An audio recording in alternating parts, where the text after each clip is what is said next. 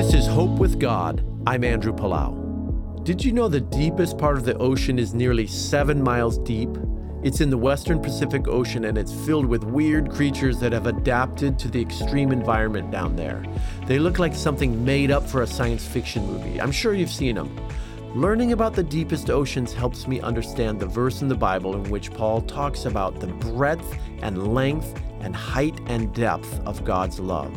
He also says that the love of Christ is too great to understand. I've got to say, those deep sea creatures are beyond my understanding.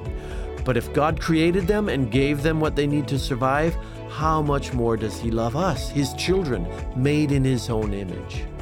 Our world needs this kind of love, and we can share it. If we can love our neighbors a fraction of how much God loves us, we can move them towards our Lord Jesus Christ. This is Andrew Palau.